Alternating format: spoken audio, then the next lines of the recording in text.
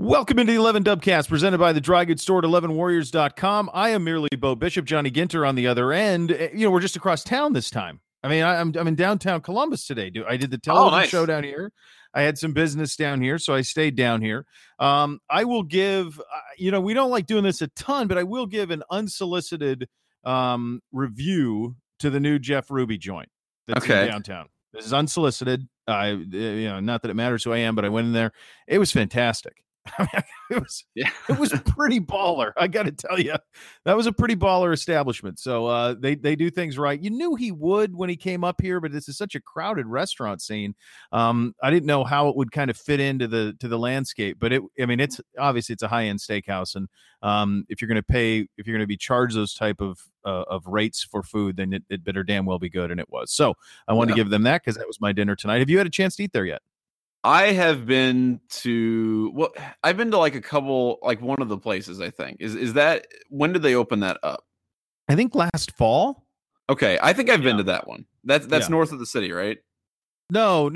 It's right in downtown Columbus. No, I haven't been to that one yet. Right across from the Hyatt. Yeah. I haven't been to that. You obviously know who he is because you're from that area. So you're familiar, obviously, but this is his first kind of, other Ohio venture. He tried in Cleveland, and they had an incredible location that they went to war over, and it wasn't able to work out. So instead they came to this place in Columbus. It's right across from the Hyatt, and it's great. And from after this mention, he should give us a free steak the next time we go in there. I take that. Columbus has a really nice restaurant scene. We went to Barcelona actually with my wife and her sister, and it's that place is legit. It's really Barcelona is a Mount Rushmore Columbus establishment. Yeah, it's awesome. An all timer. You're never gonna. G. Michael's is like that.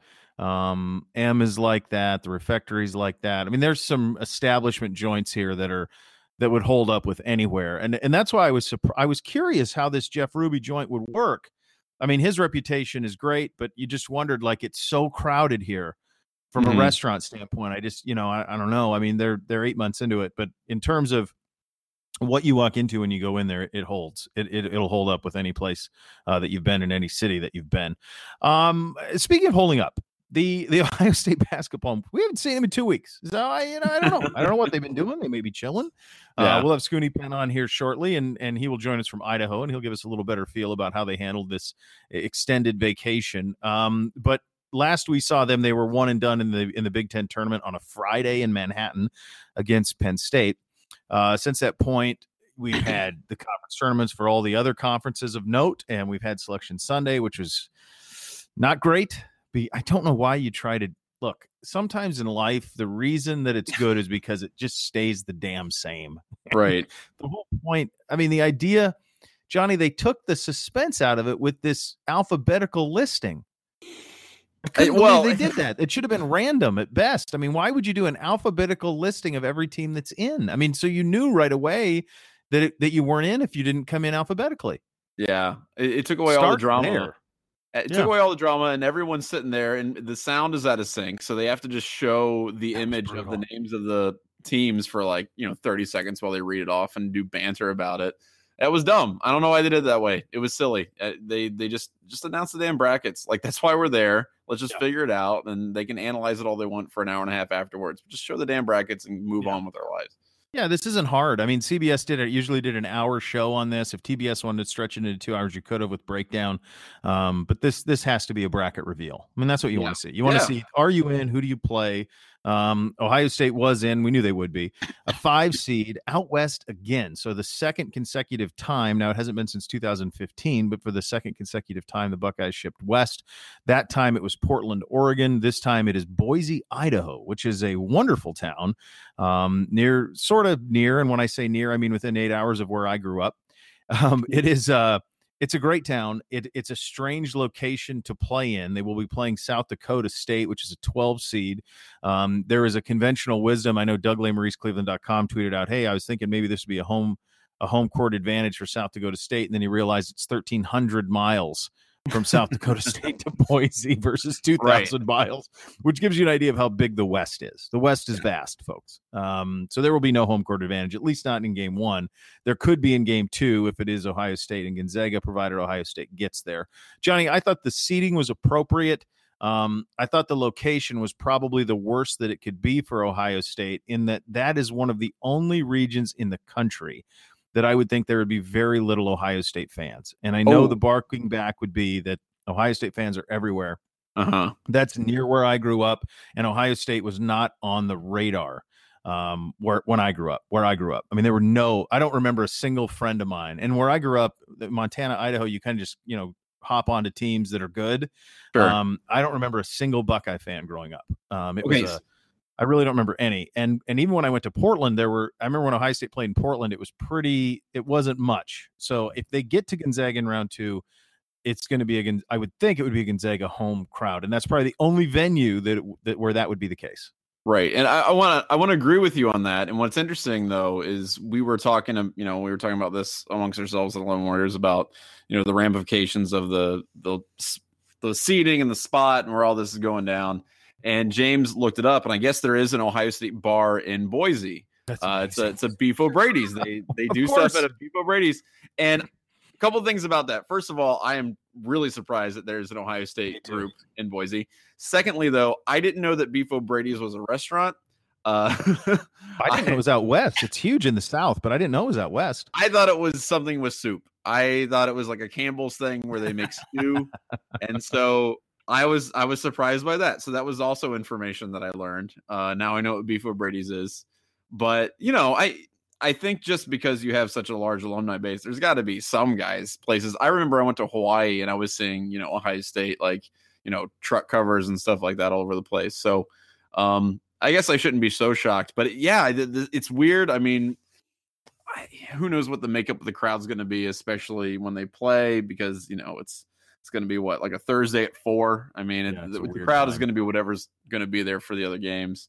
I'm always nervous about a 12-5 matchup, and we'll get into this a little bit when we talk about some of the players on the team and how it works out. But, top to bottom, Ohio State's obviously a more talented team, but you just hate the idea that you've got this super talented one guy who is capable of popping off for 35 or 40 points that you just you have to stop or at least slow down. And that's I don't know. That always makes me nervous when I see a matchup like that. So this will be interesting.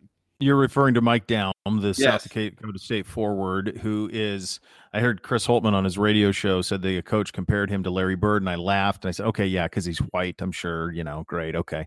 But then I watched him shoot, and he's kind of got that Larry Bird two-handed release. Right. A really high two-handed release. He is not Larry Bird. He is he's a big white kid who plays for San Diego State or South Dakota State. And he's nice, and he's a big scorer. And he's the fulcrum with which everything operates for them.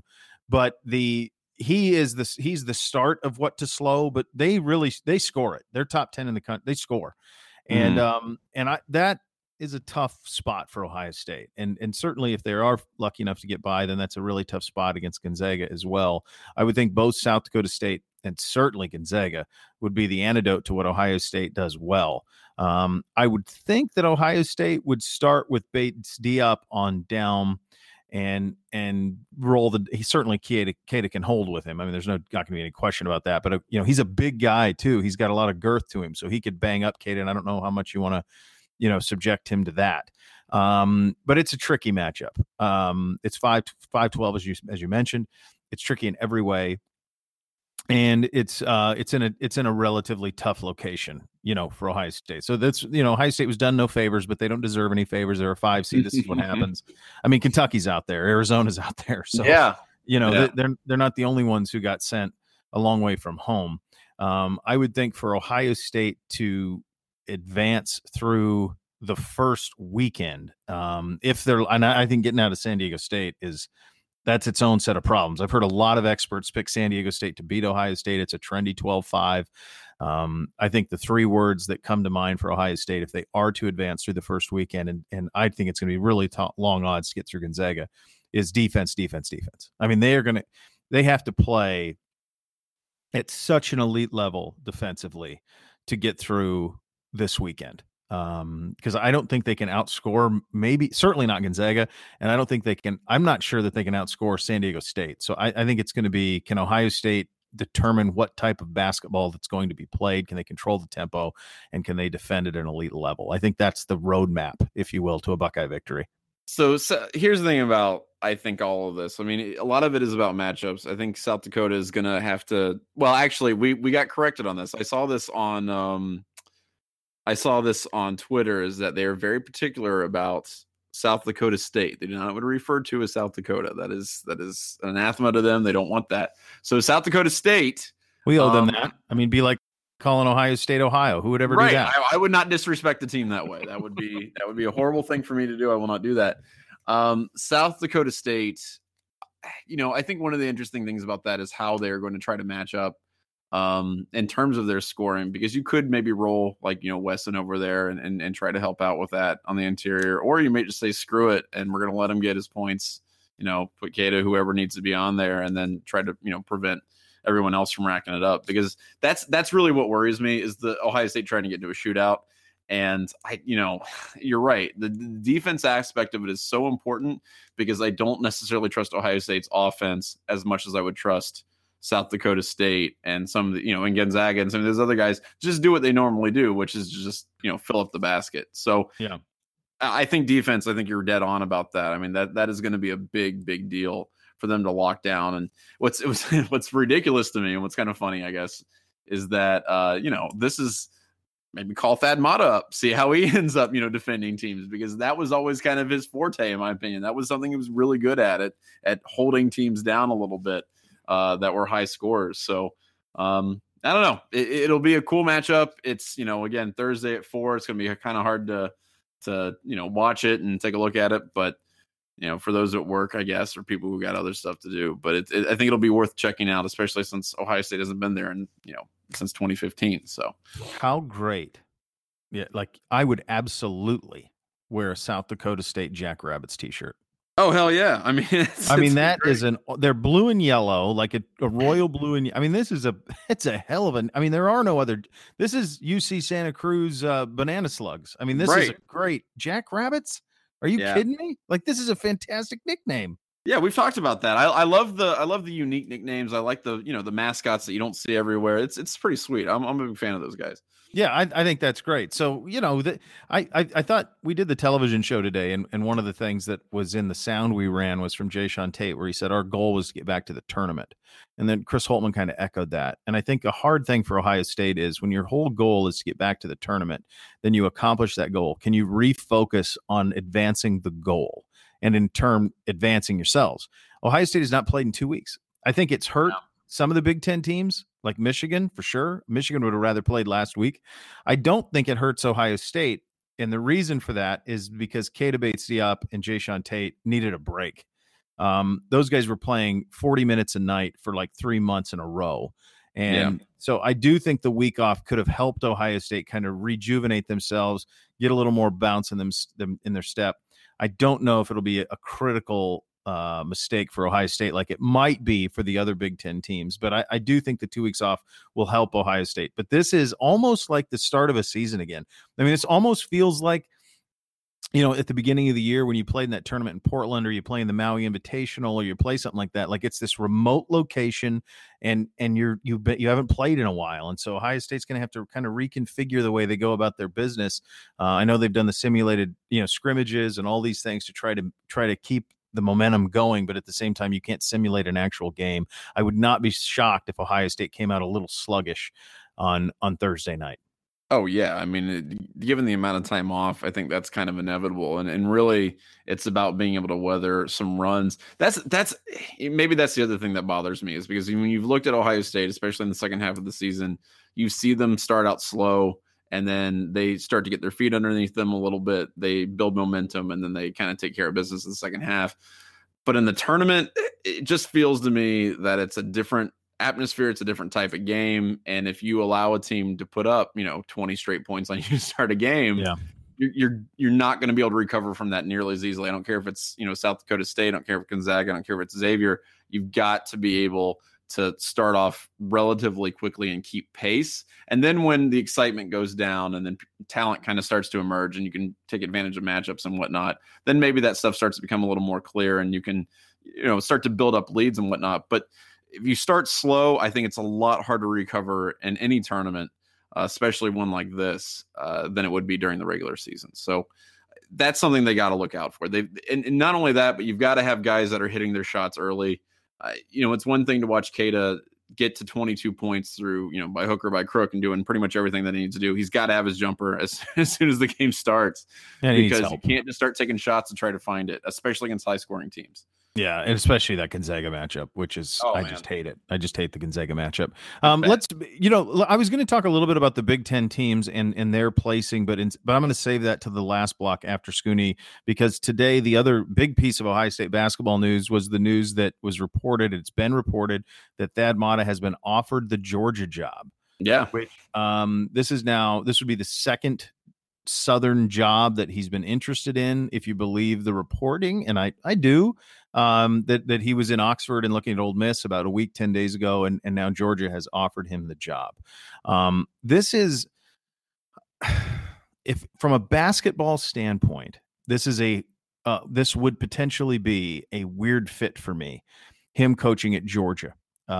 Georgia has no sustained, not even really a blip of success in basketball. None. I mean, he would be writing the history book of success if he has it there. No one's had it. No one's had anything sustained for going back as far as I know. I mean, I just have never heard of Georgia doing anything in basketball. They had Dominique Wilkins in the early 80s. That's it. That's the list. I mean, they just don't have anybody. I mean, they don't really have a history. Yeah. I covered, when I was in Tallahassee, we covered South Georgia. And so, with that, we covered the University of Georgia, and the basketball program is eighth fiddle. I mean, it's just way down the list of things that people give a damn there. Doesn't mean that it can't become something cool, that it can't become something that he can't buck the traditions and become a success there if he is hired there. But this is from a basketball specific standpoint, I am surprised, especially when you consider that when I first got to Columbus, there was legitimate fear that Thad Matta would leave Ohio State for Kentucky. Like that he was going to go to Kentucky, right? So the idea that 8 years later, at age 50 and winning 74% of his games in his career, he's subjected to go to Georgia when, 8 years ago, Kentucky was knocking on the door and there was fear that he was going to leave for Kentucky or one of the other blue blood college programs. And Georgia is not that. So that's the basketball side of it. For me, personal side, it makes a lot of sense. Right. His brother's down there. Athens is one of the great towns to live in. I mean, it is a kick-ass town. The climate is fantastic. Very similar to here in that the basketball program, although here there's a little more pressure to win, obviously, and as evidenced by his firing. At Georgia, they've gone through a lot of coaches. I think a modicum of success. I mean, I think the tournament half the time you're there for a very long time, and it's a great place to live. And the other thing is, from a recruiting standpoint, and in considering Thad's health, he's not going to have to travel too far to recruit. There's a ton of talent within a 250, 300 mile radius. And if he can just get some of those 4-star kids to come to Georgia, he'd have a chance. The last thing I'll say on this before you give your thoughts is I think it's imperative, and we all know this, that he hires assistant coaches that have ties to that area and are bulldogs in recruiting, because that was the failure of him here in the end. And so he's got to make sure he hires guys who are familiar with that part of the country if he's going to have any success. What are your thoughts on Thad Matta, head coach, University of Georgia, if it does come to fruition? Oh, I think on a personal level, I agree with everything you said on that, because I think Athens is Thad Matta's kind of town. I mean, that's a place that Thad Matta, the human being, I think would enjoy quite a bit for all kinds of reasons. I was thinking about this because they fired, Kevin Ollie up there in UConn, Connecticut, and I was like, Thad Matta's still out there. I don't know that Thad Matta wants that right now. I don't know that he wants to try to take on the pressure of a big time program that's had success, that's won championships. I think his health plays a large factor into it. I think that's going to be a big deal for him, because just hearing all the stories about, having to get help to take his shoes off after games and just crazy things like that, and the way the season wears down on him, I could imagine that he is okay with not having that kind of pressure and that kind of just stress to try to maintain, a program that people have these insane expectations for. And that's not to say anything about him as a coach or the fact that he doesn't want to work hard or anything like that, because I don't think that's the case at all. I mean, I think the dude works his ass off, but I think it's more of a situation where you don't want to have to constantly be fighting administration while trying to do a job that is very difficult in the first place, and fighting your own body that is, really not doing you any favors. So I think George is a really good fit for him. I think he would enjoy it. And honestly, I want to see him happy. I want to see that dude be able to have some success at a place where he doesn't have that kind of stress, where he is allowed to recuperate a little bit. And, hopefully, look, he's still a great coach, and hopefully he can do some really good things down there. Because like I said, I think he would love Athens. Oh, you can't. I mean, it's great. Yeah. I mean, I think of the jobs that could be open depending on what happens with the NCAA. And I think the NCAA is the only thing that prevented, if he does take Georgia, the only thing that prevented him from waiting this job. Louisville was the job to me that made a boatload of sense. But they got to wait out NCAA, and I don't know. He's not going to want to be in the middle of that again. He marshaled Ohio State out of that mess the last time, and I don't know if he wants to go through that again. But just the proximity to talent in the region, which he knows, the relationship he has with coaches, and then his love of bourbon made me think that maybe Louisville would be a good spot for him. But you can buy a lot of bourbon in Athens as well, and that is just a great town. I mean, plus, the beach communities there, Sea Island, Georgia, Savannah, Charleston, it's all so close. So, I think from a lifestyle standpoint, Thad could really thrive. And I'm like you. I certainly hope that he does. All right, still to come. We'll go around the rest of the Big Ten brackets. But first, our good buddy, Scoonie Penn, joins us from Boise, Idaho. How about that? Boots on the ground in Boise, only at the Dubcast. Before we do that, though, we encourage you to visit 11 Warriors for dry goods. For shirts, hats, stickers, and more. It's drygoods.11warriors.com. It is our pleasure now. We got boots in the ground. We've got a correspondent in Idaho. It just happens to be a Hall of Fame point guard, Scoonie Penn, 1212, joining us. The last time that Scoonie Penn went to a regional site, it was with I'm sure you've been to one since, but it was with me in Boston, and we go to the rental car counter, and the guy goes, "Hey man, it's Scoonie!" And all of a sudden, you were upgraded from like a Chevy Nova to a Cadillac Escalade.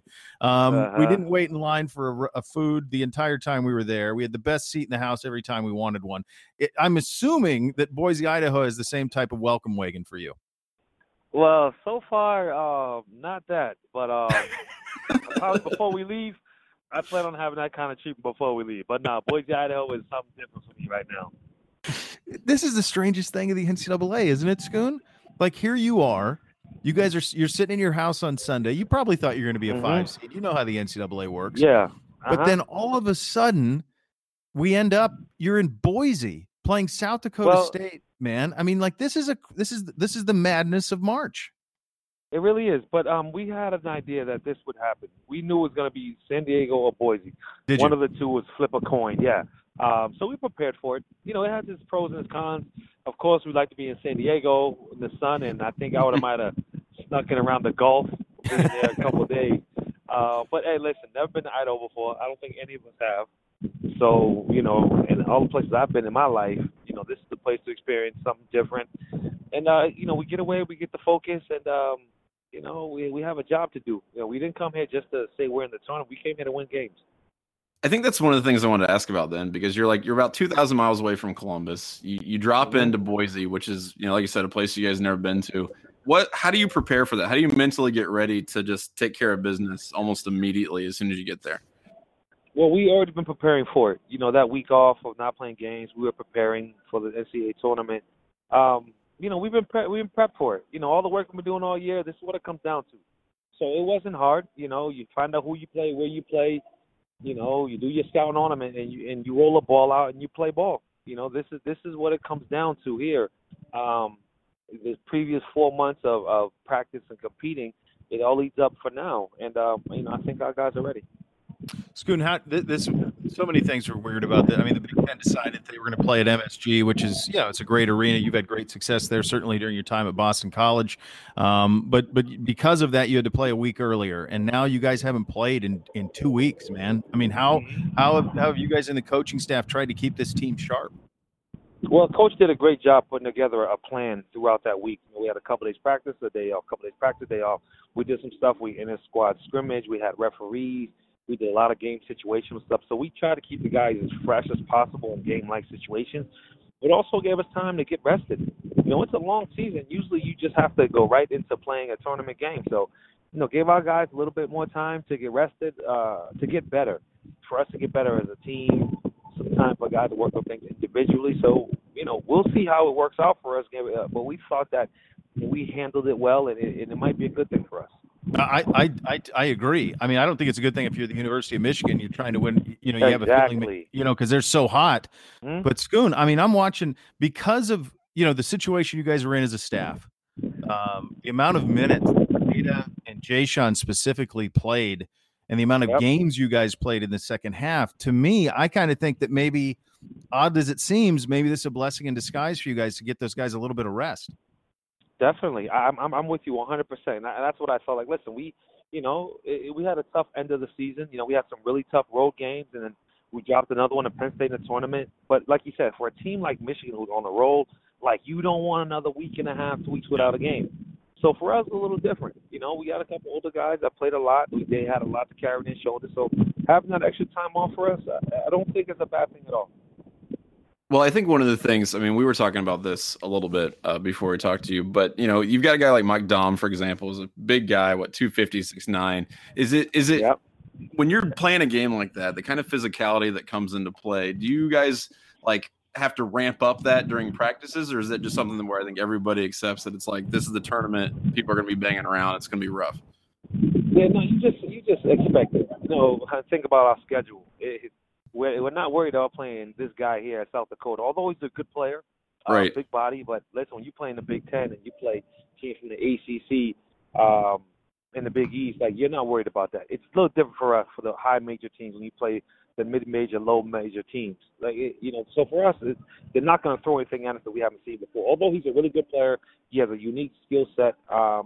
We game plan for him. We got to continue to do some more, and I think we'll be ready when the time comes. Scoon, he reminds me of one of those guys that you look at in the gym, like old man basketball, and you think, well, this guy can't play. Uh-huh.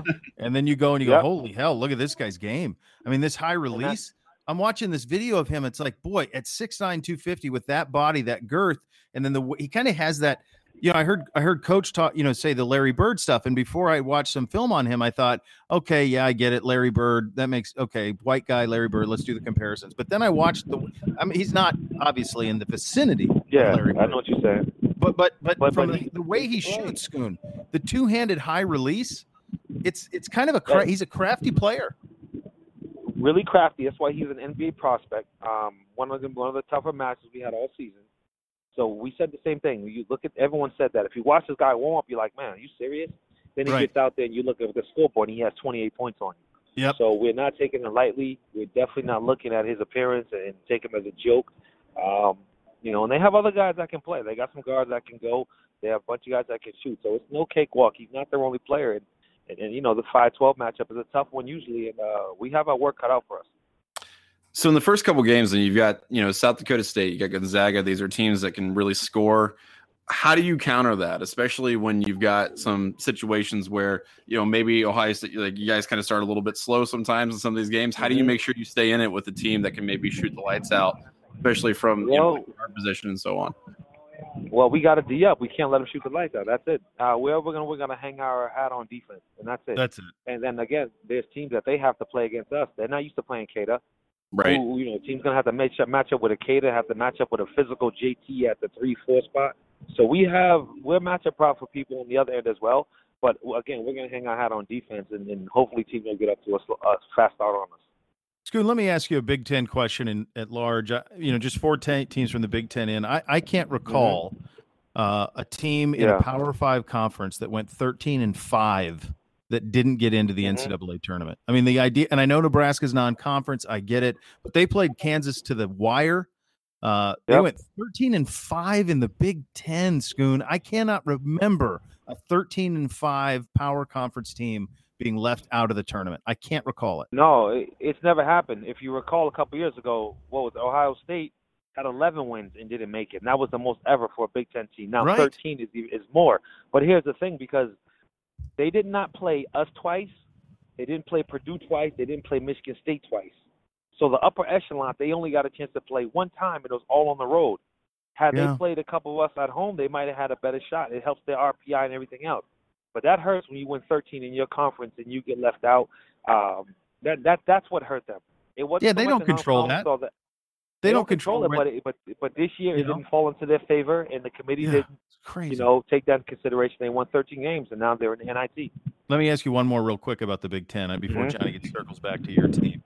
I cannot. Jay Billis said this on the selection show, and I couldn't agree with him more. I cannot find a metric in the world that substantiates Michigan State being the 9th best team in the country. How Michigan State is a 3 seed, Scoonie. I mean, you guys whipped them. But I mean that team is 29-4, and they can cut down the nets in San Antonio, and they're a 3 seed. It felt like the Big Ten got a little shafted a little bit with some of this. Definitely, 100%. The Big Ten got shafted, and that's why they ended up at 3. But that kind of stinks for everyone else because that's bulletin board for Michigan State, and you know how Tom Izzo is. They're definitely not the 9th best team. They're a top 4 team in the country, and they got seeded low. Which is tough, but I'm sure that they're going to put that in perspective and they're going to go out and do their job. One of I think the best stories from the season is not just the success that, you guys have had overall, but just the fact that guys like Keita Bates-Diop and Jayshawn Tate, they're able to get to the NCAA tournament, to go back and really make kind of an impact here. Are they, I'm sure they're like super excited about it. I'm sure this is a big deal for them, but what does that mean to the team for leadership like that to be able to finally kind of make their mark? It means a lot. Our guys wanted to send these guys out on a high note, and they did as well. Because when they went as freshmen, they didn't play that much, didn't have that much of an impact. So here's a chance for them to do that. So the team, I know, is very excited. Those guys are excited, to leave their mark on this program. But it's been awesome because at the beginning, no one really thought that. But to have these young men go out, Cam, Keita, JT, have these guys playing the NCAA tournament is just fabulous for our program and for those young men. Scoon, I know you got to eat, and I'll get you out of here on this one. It can't possibly be correct that I saw a young man for Dublin Coughlin cutting down nets after scoring 30. Is that right? There was a little kid named Penn who used to run around the studio. He was just a little dude. Is it possible that he won a title and cut down nets and dropped 30? Yeah, he got more work to do. What Dad says. You won't give him it. You won't give him it, will you? No, he played well. He played one of the best games I've seen him play. He was definitely the best player on the court. He was the best player in the gym that whole day that stepped in there. But he has a tough one Thursday. He's trying to get all the way, and I'll be missing him. I'll miss the game, but it's happened exactly like I wanted to. We're playing here, and he's still playing, and that's the way I want it. I just know how much you worked with him, and he's put in the work. Like the kid, I remember him begging you to take him to the gym. Like you would come do radio with me, and then you'd go to the gym. Nothing's changed. Nothing's changed. All still the same. Yeah, it's good, man. Yeah. You're a great man. You're a great coach and a great father. It's fun to see it all rewarded, my friend. Enjoy Idaho. Boise's a good town. I think you'll enjoy yourself. Yeah, well, we're gonna see. We will see. We'll see. That's all I gotta say. Get yourself an Idaho steak. Do a little steak. You'll be all right, buddy. Yeah, it's getting cold right now. All right, enjoy it. See you, Scoon. Thanks, bud. Take care. That was great. Scoonie Penn joining us, boots on the ground. We talk about correspondence, Ginter. That's a pretty good correspondent. We got a Hall of Fame correspondent there with us. So we thank Scoonie for the time and obviously a great friend of the program. All right, before we coming up next, it's Ask Us Anything time. But before we do that, we do encourage you to rate and subscribe to the 11 Dubcast on Twitter, iTunes, wherever you get your podcast. Please do so. We would appreciate it. All right, my friend, we have Ask Us Anything time. It's that time of the show where we're wrapping things up. Do you have anything for us this week? I do, and we've got actually. By the way, you guys can ask us anything at 11 Dubcast on Twitter or dubcast11warriors.com via email. We got roasted by a couple of guys here because we were talking about Ohio State Big Ten basketball alum last week, and we missed a guy. We talked about Draymond Green. And we did not talk about Mike Conley, and people are a little angry. They're a little upset. So our you don't friend think Dave, that Mike Conley's a better player than Draymond Green, though, do you? I don't know. I think our followers. I know that he's a Buckeye and he's great, but he's not. I don't know that he's on that level. I think you can make an argument. I think an argument could be made. I'd have to look at their stats, see what the advanced stats say on that a little bit. I think you can make an argument though. Because he's legit. He's good. He's had a really good career. He means a ton to Memphis. He means a ton to the city of Memphis. He's an ambassador to the city of Memphis. I mean, Memphis, they're paying him $200 million over the course of his contract. He is an important, certainly, and he's the best Buckeye NBA player, since Mike Redd. Yeah. Right? Yeah. I think that's fair. So it's, the thing about, for basketball people, the thing that is tricky about, I mean, Mike Conley's a career 14-point type guy. What is he? 14 points, 6 assists. I mean, that's kind of his career stats. NBA All-Star games, I don't know how many he's played in those, a couple maybe.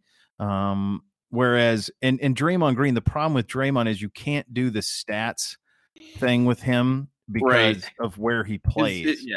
He's not being asked to do nearly the same kind of thing. Yeah, I'm trying to see if Mike Conley has ever made an All-Star team. He has to, right? I don't see it anywhere. I'm on Basketball Reference. I don't see him. He was an all-league, second team all-league guy in 2012, 2013, but I don't see an NBA All-Star list anywhere. It doesn't mean that he's not. I feel, look, I love Mike Conley, but I'll take off the scarlet and gray glasses, and I would say that Draymond Green's the best Big Ten pro. You know what? I think I'm looking too. I think you're right. I think that's a fair thing to say. I mean, Mike Conley's an awesome dude, but I would agree with you. I think overall, if you look at the stats, you look at the career, I think you've got a point. Yeah. And I don't take any pride in it. I don't particularly like Draymond Green. But it is what it is. Right.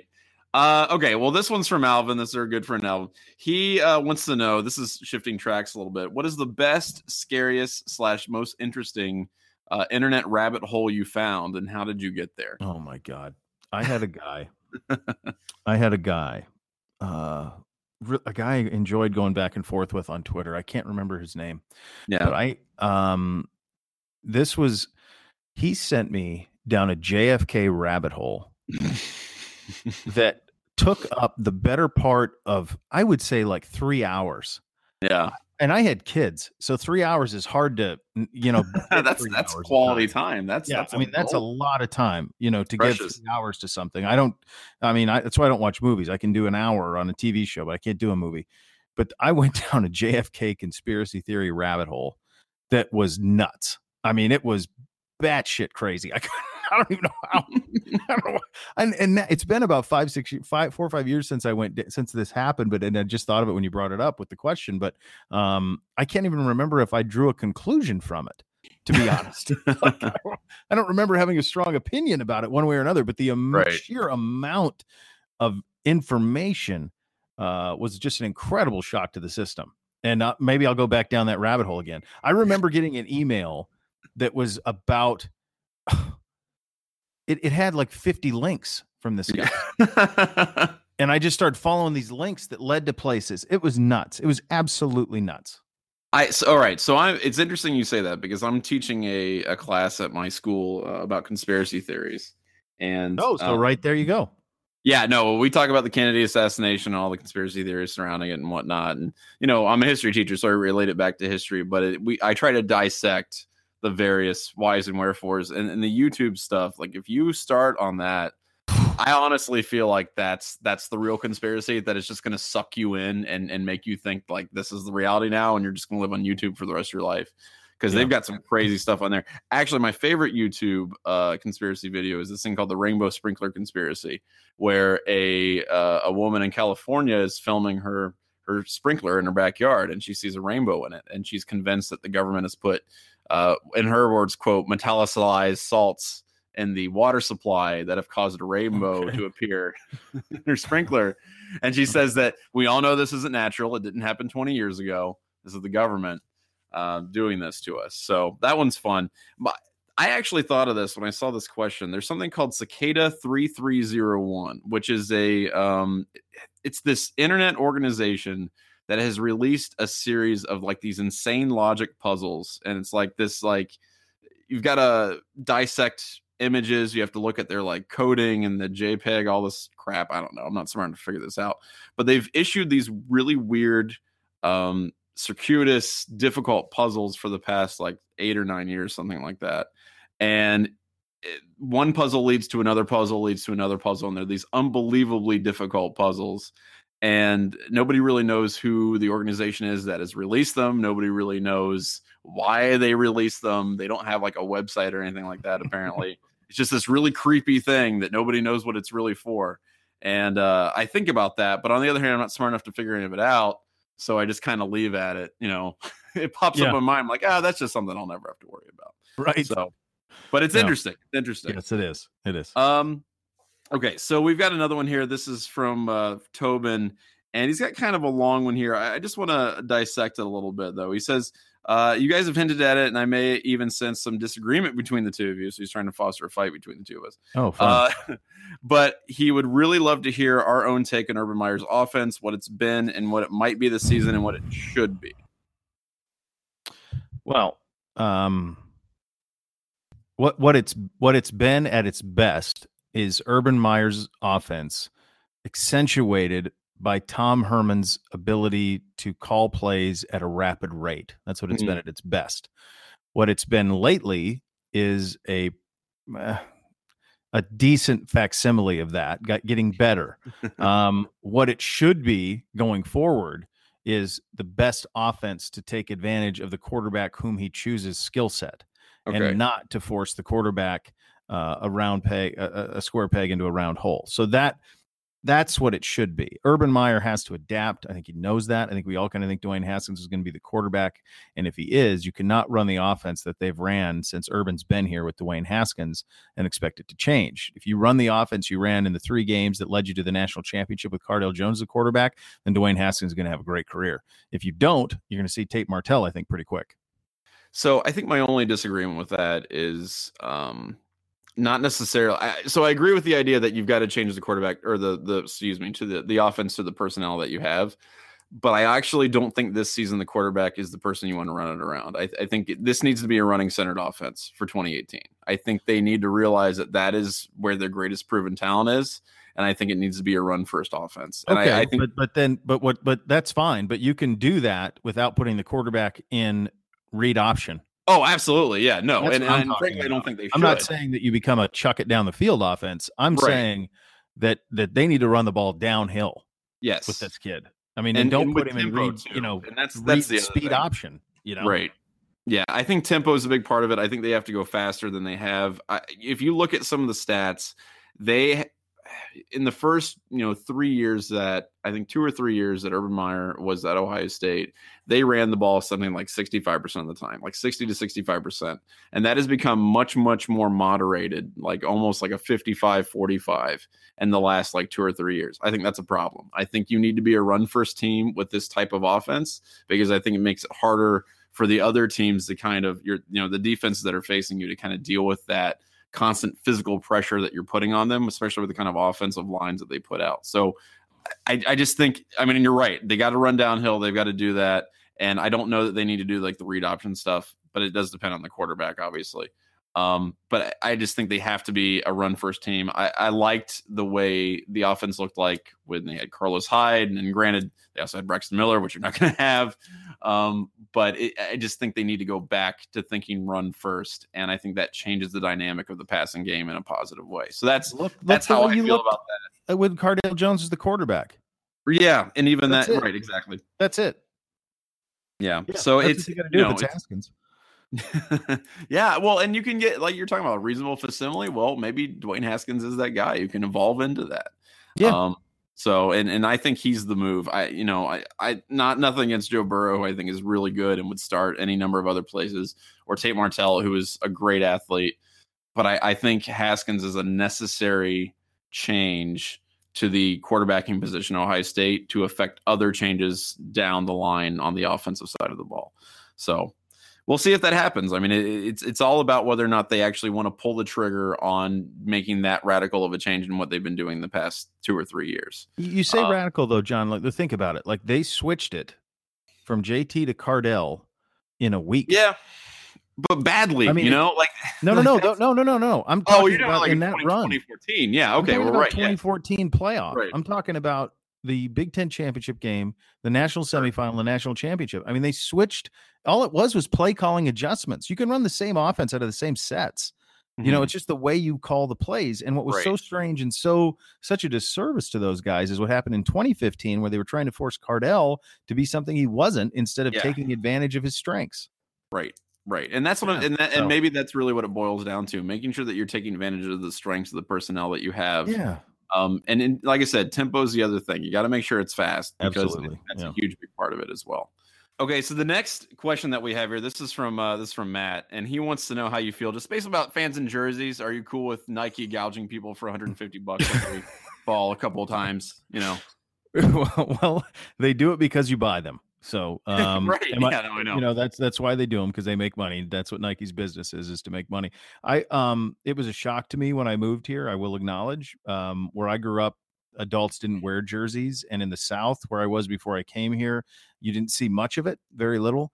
But when I came to Ohio, and not just Ohio State, but the Midwest in general, I mean, this is a jersey culture. I mean, it's not just Ohio State. I mean, you go to an Indianapolis Colts game and you will see a sea of Colts jerseys, and the same thing is true in Cleveland and other places. So look, it's what you all do here. I mean, it's part of your DNA to wear the jerseys to games, and so I'm not gonna. It's not for me, but all each to their own, and God bless you. Yeah, I'm not dropping $150 on a jersey, and I'm certainly not going to drop $80 on an insult of a jersey, which is just basically the T-shirt with a variation of the jersey on it. But I will go to Kohl's and buy a $40 jersey, which I have done, and I do have, and I like it. People kind of give people crap about it from the Midwest, and then say, like, what do you think? You're going to get called in the game? Like, what are you going to do there?